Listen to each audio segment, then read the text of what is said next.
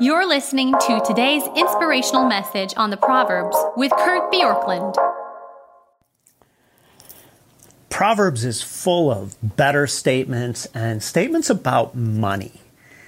And it's significant how many times Proverbs addresses money, because money is a big deal in life. And anybody who tries to act like money doesn't matter or it's not a big deal probably hasn't had to be responsible for money, hasn't had to try to live without much, hasn't had to try to manage a whole lot. And when we come to Proverbs 22, it starts with this phrase, and then there's several places where money is addressed. It says, "A good name is to be chosen rather than great riches, and favor is better than silver or gold." So the simple first statement is that money is not as good for you as having the good name, the good reputation. But I don't know about you, but that doesn't strike me as necessarily always being true. In fact, in the New Testament, we're told not to worry about what people say about us, but only what God says or only what God thinks, not to seek the approval of human beings. And so there's a nuance here, but I think what's being said is that sometimes there will be a choice between doing what is good and right and having a reputation that's right versus income. But most of us would say, I would rather have millions of dollars and choices than a good name. But Proverbs exhorts us to think differently about this. It also exhorts us to think differently about debt. Verse 7, "The rich rules over the poor, and the borrower is the slave of the lender."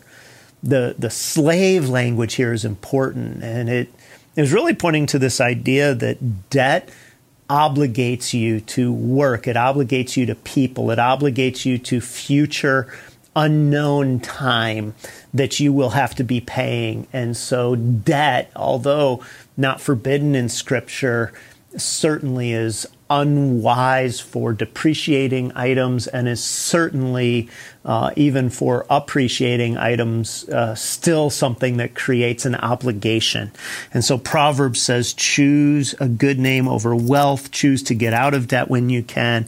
And then we see this where we read this and it says, verse 8, "Whoever sows injustice will reap calamity, and the rod of his fury will fail." And then a little later, we read about just this idea of being just. Verse 16, "Whoever oppresses the poor to increase his own wealth or gives to the rich will only come to poverty." So Proverbs doesn't just exhort us to deal with debt and to choose a good name, but to choose justice in the way that we approach our lives. And then I would add that it encourages us to be generous. Verse 9, "Whoever has a bountiful eye will be blessed, for he shares his bread with the poor." And bountiful is a word that can mean generous here. And so there's an idea of being generous with what we do, and justice comes back in verses 22 and 23. "Do not rob the poor or crush the afflicted at the gate. The Lord will plead their cause and rob of life those who rob them."